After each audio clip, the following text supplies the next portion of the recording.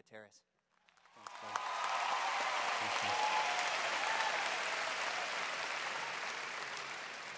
Thank you so very much. If you have your Bibles, turn to Mark chapter 7. Mark chapter 7. I look forward to the opportunity to share with you the students that I so love and care for very, very much. This is a very special opportunity for me. My only worry, and the reason why I get concerned before I speak, is that I want to do the Word of God justice. I want to give to you what you need at this particular time in your life. And I get concerned about that. I battle about that because I have been with you in classes. I have a class of 7 students and I have a class of 650 students with Johnny Moore and I, and we teach and we see students at different levels, and it's interesting the conversations that we have with you from the beginning of the semester, especially till now. The conversations change, the topics change, the concerns shift to deeper meanings and deeper things, and it is about this time, to be honest, that we need a break. And I'm glad that the Lord provides not only our spiritual needs, physical needs, but our emotional needs as well. So it's good that we're about to go on fall break in a few hours. But I want to share with you something, and if I can preface this lesson this morning by saying to you that I have wrestled with what I was going to share this morning, because again, I wanted it to be exactly what God would have you to hear now in your life situation. You can talk to people that I've studied with and talked to, and Johnny Moore, we talk a lot prior to convocations, and I prepared Psalm 46 and Psalm 121, Psalm 139. I've read the readings of J.A. Yach and William Kahn. I've considered all their teachings, and I'm thinking, okay, this is good, but it just didn't kind of reside in me. It didn't resonate within me as to what exactly I thought you needed. And I'll be honest, you hear a lot of convocation speakers. You hear a lot of great men and people of God who come here and they expound the deep truths of the Scripture. So I consider the previous topics. I consider how close we were from Spiritual Emphasis Week. I consider everything and all the teachings you've been under and all the classes you might have involved yourself in, and I just could not come up with a topic. And then one day, about a week ago, it just hit me. In the weirdest way, I was actually out to dinner with my 2 daughters, Lauren, who's 7, and Emma, who's almost 4. We were actually at Doc's Diner and had great service, saw a lot of students, met a few of you. And my daughters were sitting there. My oldest daughter began to say, "Daddy, are these all your students?" And teaching some of the bigger classes, I actually did see some of my students. And I said, well, I don't know them, but I know them, and I know her and him, and she started asking me questions about you guys. And even our server, I knew kind of from a distance. She was in a larger class of mine, and so we didn't know each other by name, but by face we did. And she started asking all these questions, and then we had to take our order, and they ordered the Jerry Jr. and I honored my buddy. I ordered the canner, wanted to make him feel good, though I was utterly surprised that it was I was expecting like Turkish food, but it was the most American dish I ever ate. I mean, you order the Ergen Canner, and it's like American cheese and American bread and American whatever, chips and everything, and I'm like, but it was big, so maybe there's the comparison of my man. But I wanted beef, I wanted lamb chops, I wanted like goat kebabs and hummus on the side, and here's all this whatever it was. I noticed they did not have the Gutierrez, by the way. I mean, 2 tacos, beans, and rice, how hard is that, for this Mexican here? Did I say that out loud? I'm sorry, I didn't mean to say that. It would help if I knew Spanish, though. I'll tell you this is totally off the notes. True story. This actually happened. Dr. Godwin, me, his senior associate, and Orlando Lobena, they took me to Puerto Rico because Liberty has we have a teaching site there. We partner with the seminary. So they took me to Puerto Rico. I get off the plane. I go into the terminal, and I purchased something, and I gave them my credit card. They asked for my ID. I gave them my ID, and this lady goes, "Senor Gutierrez?" I'm like, "Howdy,"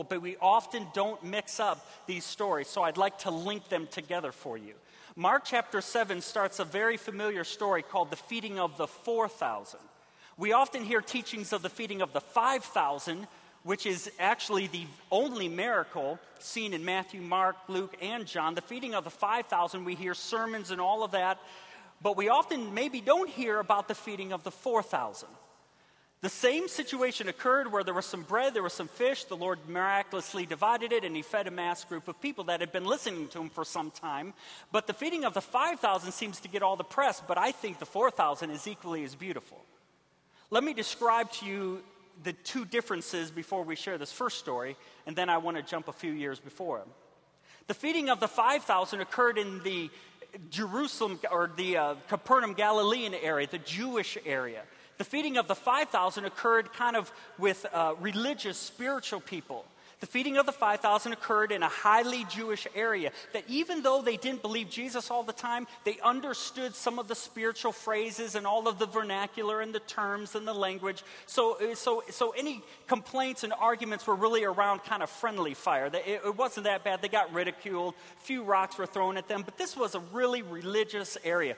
The feeding of the 5,000 fed a lot of people. People heard their teachings. It was in the west side of the Sea of Galilee in this high Jewish area. But if you cross over to the Sea of Galilee, across this body of water, you get over to what's called the Decapolis area.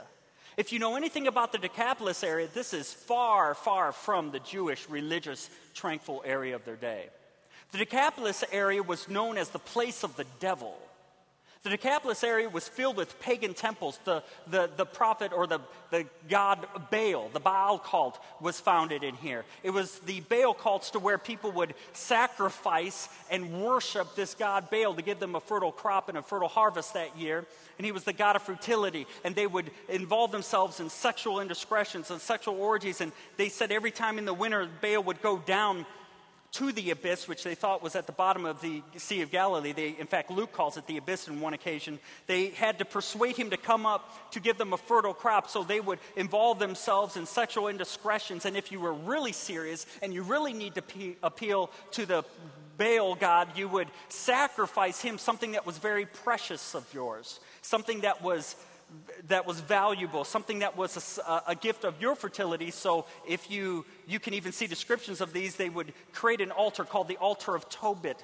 They would light a fire on it to get the arms of this altar just bristling hot. And they would often, as soon as this was near the point to where it was even hot to the touch, to where water would even boil, often if you were really serious about appealing to Baal to give you a fertile crop that year, you would sacrifice your own child on this blistering arms of this altar.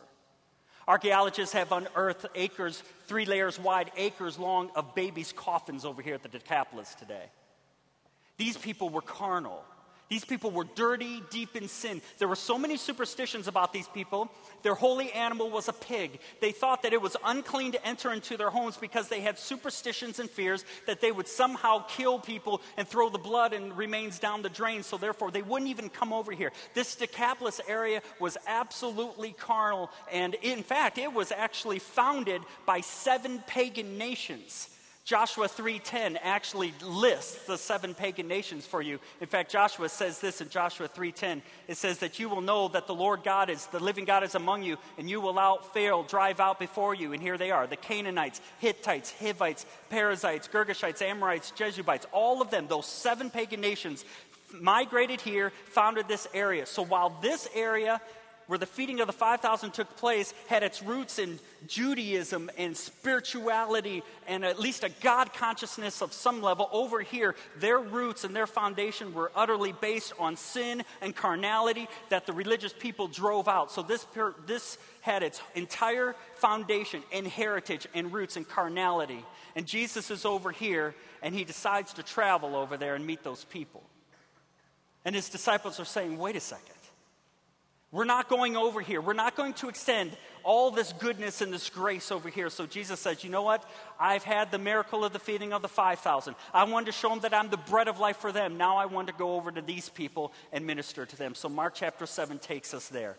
Mark chapter 7, verse 35 or 31 and following. It says, then he returned from the region of the coast of Tyre and Sidon, which is in the Jewish area, to the Sea of Galilee, over to the region of Decapolis. So now he's over here. He brought unto him a man that was deaf, speech impediment. They begged him to lay his hands on him, taking him away from the crowd. There's tons of people. When he comes here, he's healing them. And there's tons of crowds and multitudes. In fact, the language here is used of the word of crowds and multitudes, of a crowd that where you cannot see the end of the crowd anymore. That's the Greek term right here. He had to pull people away from the masses that were surrounding him. And they stayed with him for 3 days. Hopeless people needed hope. So Jesus shows hope to the masses and started the feeding of the 4,000. Matthew chapter 8, verse 1. In those days, the multitudes being very great, having nothing to eat, Jesus called his disciples to him and said to them, I've had compassion on the multitude, the mass crowd, I can't even get my eye around, because they've now continued with me 3 days and have nothing to eat. They were so hungry for the teaching of Christ. Verse 3, and if I send them away hungry into their houses, they'll faint on their way, for some of them have come from a long way off to hear the spiritual teaching and healing. Verse 4, then his disciples said to him, how can you satisfy these people with bread here in the wilderness? Verse 5, he asked them, how many loaves do you have? He said, 7. Verse 6, so he commanded the multitude to sit down on the ground. He took the 7 loaves, gave thanks, broke it, and gave them to his disciples and set them before them. And they set them before the multitude. Verse 7, they also had some small fish, and having blessed them, he set them before them. Verse 8, and they ate and were filled. Note that word in a moment. And they took up 7 baskets left over, and now those that had eaten were 4,000 people. These people were so hungry and so thirsty for righteousness, for healing, for spiritual truth, that they just absolutely lavished themselves upon the Lord, and he is surrounded by people, and they stayed for 72 hours hearing their teaching. They were so hungry because they were so desperate, and they were hungry. They had heard and saw that the Lord is good. They heard the testimony, and they wanted to see Jesus, and Jesus says, I've got to feed them, and so miraculously he fed them. It's interesting, if you read the passage of the feeding of the 5,000, after all the bread was collected, there was 12 baskets, 12 tribes of Israel. And then in here there were 7 baskets collected. He's saying, I'm the bread of life for the Jewish religious people. I'm the bread of life for these people as well. But I want you to notice something in Mark 8, verse 8. Notice that verse again. It says, they ate and were filled. This word filled is the verb kortazo in Greek. It means to be absolutely stuffed, satisfied. The Lord didn't just curb their appetite. He didn't just appease them with a morsel to get them back, or at least to give them a sample of goodness. He literally fed them spiritually, fed them emotionally, and fed them physically, to the point to where spiritually, physically, and emotionally they were absolutely satisfied. They were stuffed. This word is the exact same word of when it describes people who have eaten a very large meal and they can hardly move because they are just stuffed. Some of you going home, you've got a homemade meal waiting for you. Awesome. Oh, Mom's going to cook something really good.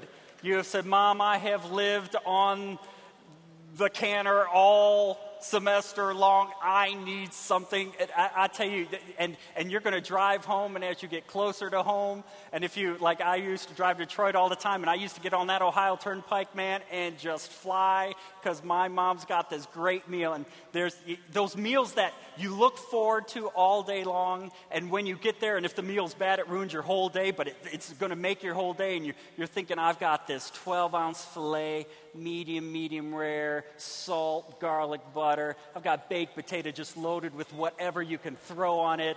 I've got cold shrimp cocktail. I've got this crispy lettuce, sharp cheddar cheese, croutons just swimming in ranch dressing. I mean, it's just, and you get there, you've waited all day long, and you scarf it up in 2 minutes, and you are just, they can just roll you out of the chair, and you just sit there, and you're just like, oh, daddy happy. You know, this is just, it's nap time, put slippers on, I'm done. That's the same word. They literally were stuffed. And if you've ever studied the Beatitudes in Matthew chapter 5, verse 6, the same word is used. Blessed are they who hunger and thirst after righteousness, for you will be satisfied.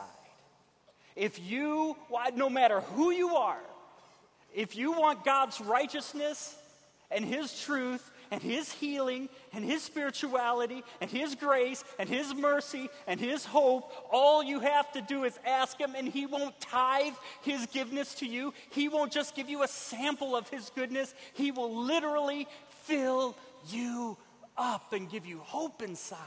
He will literally satisfy you. And he goes to the most darkest, deepest carnal place in his world, and he satisfies them. Let me push pause right here and tell you this. There will be some people that you go home to that will not believe your testimony because they know you. And the hardest thing even for Jesus was to go back to his hometown. He says, doesn't even a prophet have honor in his home country? Literally, you may not have people that come to you and want to listen to you because they know what you've done. And listen, what will change their thought about you will not be theology. Even though your testimony is grounded on great truth, it will not be the most acute points of doctrine. It'll be you simply saying that, listen, I was that way, and I did that, and I'm not going to deny, but I'll just tell you this. The Lord had mercy upon me, and I was deep and dark in sin, and yes, and you can name it, and you can probably remember more things than I can when you observed my life, but I'm telling you that God, I saw what I didn't have, and I wanted his hunger. I hungered after his righteousness and after truth, and he simply gave it to me in full. And God satisfied me. He'll fill you up. He'll satisfy you. They leave. They go back to their Jewish hometown where it was kind of their comfort zone. And they started doing all kinds of things. Now that's a great story of how God will go to the lowly and the wretched and the carnal and the deep in sin, and he'll forgive them and he'll satisfy them. That's great, but I want to share us another story that makes it even better. Because that was the second time he visited there. He had been there before. That trip was a little easier to take, even though they didn't want to go there, and his disciples complained all along the way. That mass of people was the witness of the second time Jesus was there. That didn't just happen. I think we get this impression that Jesus might have walked into a room and everyone just all of a sudden just bowed their knee. You know, you check Matthew 13, 55, John 7, and there are some people that looked straight in the eyes of God and said, we'll talk about this later. This miracle of the feeding of 5,000, these throngs of people coming to him didn't just happen. Something preceded this event. This was the feeding of the 4,000 was the second time he made his visit there. Let me take you 2 years ago. 2 years before this, if you have your Bibles, turn to Mark chapter 4. 2 years ago. Mark chapter 4. Before they had ever visited there, before they had ever stepped on shore, before they ever saw the crowds, before they ever saw the multitudes and the miraculous things God did, the very first time, the only time at this point he had ever decided to take his disciples over there, they were early in their ministry. They were finding their comfort zone around the believers and the pockets of Christ followers here. They were over here in their comfort zone. They didn't want to go to that despicable place. That was the dark side. They often called that the other side. That was literally, you had to cross over the Sea of Galilee and go to this carnal world. They had never been there before, and the Lord Jesus decided one day that we're going to go over there, the very first time, and he got met by opposition. Mark chapter 4, verse 35, it says, on that day, when evening had come, Jesus said unto him, let's go to the other side. And the disciples are, excuse me? Lord, you over there? Look at all the results that are happening here. You want to go to that deeply dark, sinful place over there? You want to go to where they kill children over there? You want to go where they do not worship the name of Yahweh? Do you want to go over there to where they blaspheme? They are murderers, they're slanderers, they're debauchers, they're adulterers, they're fornicators. They mock the name of God. I've never been there, but I hear they even kill their children and draw the remains down the drains of their house. They are unclean. Their holy animal is a pig. There's no way. And Jesus says, we're going over there. So he drags them out of their comfort zone, and here is how the story goes. Mark chapter 4, verse 36. Leaving the crowds they enjoyed over here, they took him into a boat, just as he was, and the other boats were with them, verse 37. And on their way there was a huge windstorm, and the waves are breaking into the boat, so that the boat was filling up with water, and they say, see, that's what you get. That's what you get when you start touching and dirtying yourself with dirty people. That's what you get when you leave all the beautiful public results and all the things that God is doing, and you go touch the lowly. What should you expect? And it gets worse. Verse 38, when he was in the stern, Jesus was asleep on the cushion. They woke him up and said, come on, Jesus, don't you care about this? You're taking us over here, and now there's a storm. He awoke, rebuked the wind, said to the sea, hush, The wind ceased, there was a great calm, and he said to them, why are you guys afraid? Where's your faith? They were filled with great fear, and they said to one another, who is this then that even the winds and the seas obey them? They could not believe that on their way to the spiritually dark place, they're in this storm. In fact, they had a superstition that literally if you died on the sea, that the death angel would walk on the water and literally take you down to the abyss. That's why every time Jesus is walking on the water during the storm, they're freaked out because that's exactly what the superstition was. And here comes a storm again. Seasoned fishermen are scared to death. Not necessarily the storm, but because they know that they're dealing with evil. They're going to walk right into the heart of dark people, and it's as if maybe the Lord is trying to stop them and keep them away. And Jesus says, no, listen, I've said we're going to go over there, and you got to trust me here. I need to reach those people. The first time, I need to reach those people. So they park their boats on the shore. The first step onto the beach, they see one man. Here was their welcoming committee. Mark chapter 5, verse 1. They came to the other side, the first time, to the country of the Gerasenes. And when Jesus just stepped out on the boat, immediately there met a man who was in the tombs with an unclean spirit. He was a possessed man. Verse 3, he lived among the tombs. No one could bind him anymore, not even with a chain. And he had often broken the chains and the shackles, and he rent the chains apart. He broke the shackles in pieces. No one had the strength to subdue him. Verse 5, night and day in the tombs around dead people, which was unclean. And the mountains, he was crying out, cutting himself with stones. And as soon as that guy saw Jesus and the disciples, he made eye contact with them and ran towards them. Oh my goodness. Disciples are scattering.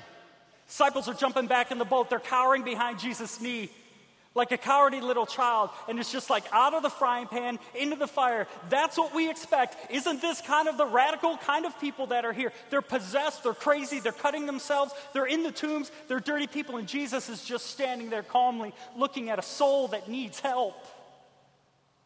When everyone wrote him off and said, let's get back in the boat, Jesus is standing at this demonic, crazy man and saying he needs help. The man runs up to Jesus, verse 7, and says this, crying out with a loud voice, says, what do you have to do with me, Jesus, Son of the Most High God? I adjure you, do not torment me.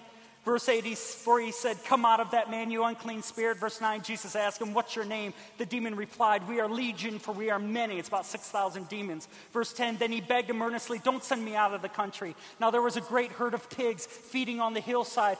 They begged them, send us into the pigs. So he did. Verse 13, he gave them permission. The demons went into the pigs. They went over the steep bank, numbering about 2,000, and all the pigs rushed down to see their holy animals just chucking over the cliff. Verse 14, the herdsmen saw this and fled, I would too, and told the city and the country, and all the people came to see what would just happen. So here's this crazy man that the Lord relieves of this oppression, clothes them, sees them in their right mind, and calms their biggest social problem. This wasn't just a taste of what their people were like. This was the carnal, depraved people's outcast. This was a guy that literally was a man that even the deepest, most darkest people didn't even want to deal with. They couldn't even handle him. He's the darkest and the worst of the worst, and they couldn't even contain him. And Jesus just spoke a word and calmed his soul. Demons go into their holy animal. Pigs go flying in the sea, then everyone comes out, and you think, oh my goodness, are they going to thank Jesus for just healing their number one social problem? Are they just going to say, listen, we've got more problems here, can you come around? Here was their reaction, Mark chapter 5, verse 15. They came to Jesus and they saw the demon-possessed man, the one who had the legion, 6,000 demons, sitting there, clothed in his right mind. And they were all afraid, verse 16. And those that had seen it described them to what has happened with the demon-possessed man and the pigs. Verse 17, here you go, here's the reaction. And they began to ask Jesus to leave. To leave? Jesus just calms their whole social situation and they want him to leave? He just demonstrated his power and they say, get out of here? I'll tell you this by experience. When you tell your story and you start to bring truth to bear and people start seeing when you go home and you start sharing your testimony that God's truth is real, it starts to chisel away at their foundation. And all of a sudden, it'll come a moment where people will see that truth is literally rocking their spiritual world, and it's just a lot to take. And this group just needed time to process it. That's why you just by piece start witnessing to people, because once truth hits their heart, it is going to be a radical change, and they're just numb. Their holy animal's gone. This problem that they couldn't solve, this man was powerful, but God was omnipotent, literally able to solve their problem. And they're like, I need out of here. Get out of here. Get out of here. And so Jesus didn't even step off shore 2 steps, and he says, fine, I'll leave. They didn't even get 5 feet onto the shore, and he said, fine, I'll leave. And so they go back to their boats, and this one man that God changed, turned around and made one of the most beautiful requests that a believer can make. Mark chapter 5, verse 18. He was getting into the boat.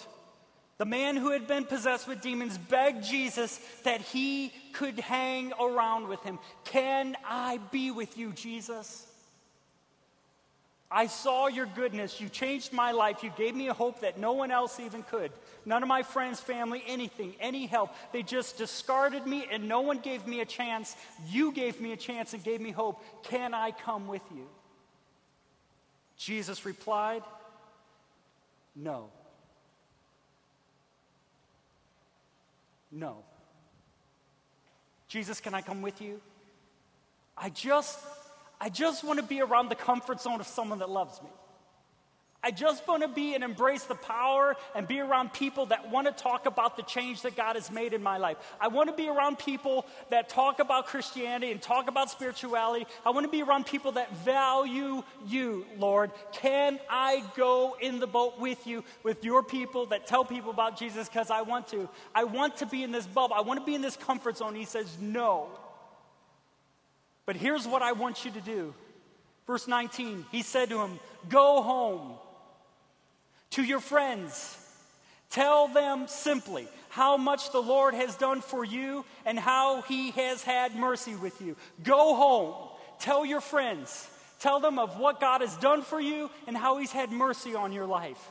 Don't hang around with us. All I want you to do, you don't have to be a theologian, a super Christian. Just go home and tell your friends of what the Lord has done for you and how he's had mercy on your life. And he sends them away. And he's the only believer on the shore. And he goes away, and here's this man just standing there. The disciples go back. They go do their ministry. They have the feeding of the 5,000. They have all these miracles, all these teachings. They're building great crowds. Then 2 years later, Jesus says to them, I want to go back over there. And they're like, are you kidding me? We just left a crazy man. Sure, he's clothed in his right mind, but I'm not going to hang around the guy. Did you know that they're horrible people? They're dark and they're carnal. Do you know those people? Did you remember the guy we met there? We didn't even get 5 feet off the shore, and you want to go back there. 2 years later, Jesus says we're going back to the other side because God can change a life, and with one life, a change of a world can occur. So Mark chapter 7, verse 31, same verse. Then he returned from the region of Tyre, went through Sidon to the Sea of Galilee, into the region of the Decapolis. And they brought him a man that was deaf and had a speech impediment and begged him to lay hands on him. And there were so many people, he had to take them away from the crowds. That guy did his job. That guy took the truth of Christ, and all he said was this: I don't know all about this Jesus I just met 10 minutes ago. I don't know all about this truth. I'm not a theologian. I'm not a super Christian, but I've just been given this mandate. God cleaned me up. God changed my life, and all I'm going to do is go home, tell my friends of what the Lord has done in my life and how he has had mercy upon me. And this guy went and shared, and his entire country came to Jesus, and multitudes were saved, and the feeding of the 4,000 was sparked by one testimony of change. Brought all this hope. You can be that testimony. You can be that changed life. You can go home. And isn't it ironic that you, in a few hours, are going home back to your hometown? You can be that life that says, listen, I'm not a theologian. I'm not even a religion major. I don't know a lot about truth, but I just know this. I've come home to walk away from the spiritual climate that I so enjoy and the spirituality that people enjoy, but I needed to get out of this world, go home to the people I love and just say, listen, I just need to tell you simply what God has done for me and how he has shown mercy upon my life. That's all I know, that once I was blind, but now I see. I hungered and thirsted after righteousness, and God completely satisfied me. Your change can be my hope. Your change, your testimony, in a few hours from now, can be the hope to so many people.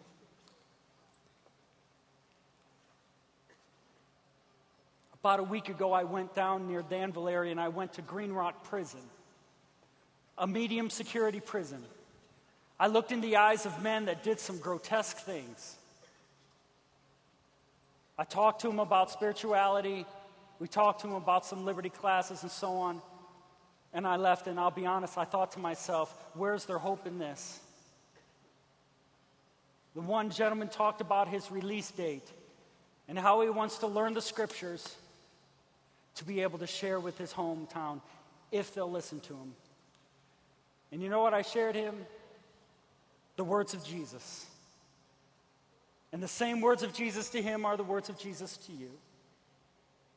In a few hours, he just says this: students, go home. Go home to your friends and tell them what the Lord has done for you. And tell them how the Lord has had mercy on you. Go home and tell your friends of what the Lord has done for you and how he has had mercy upon you. Because your change, your testimony, your life, your hunger and thirst after righteousness, your change can be my hope.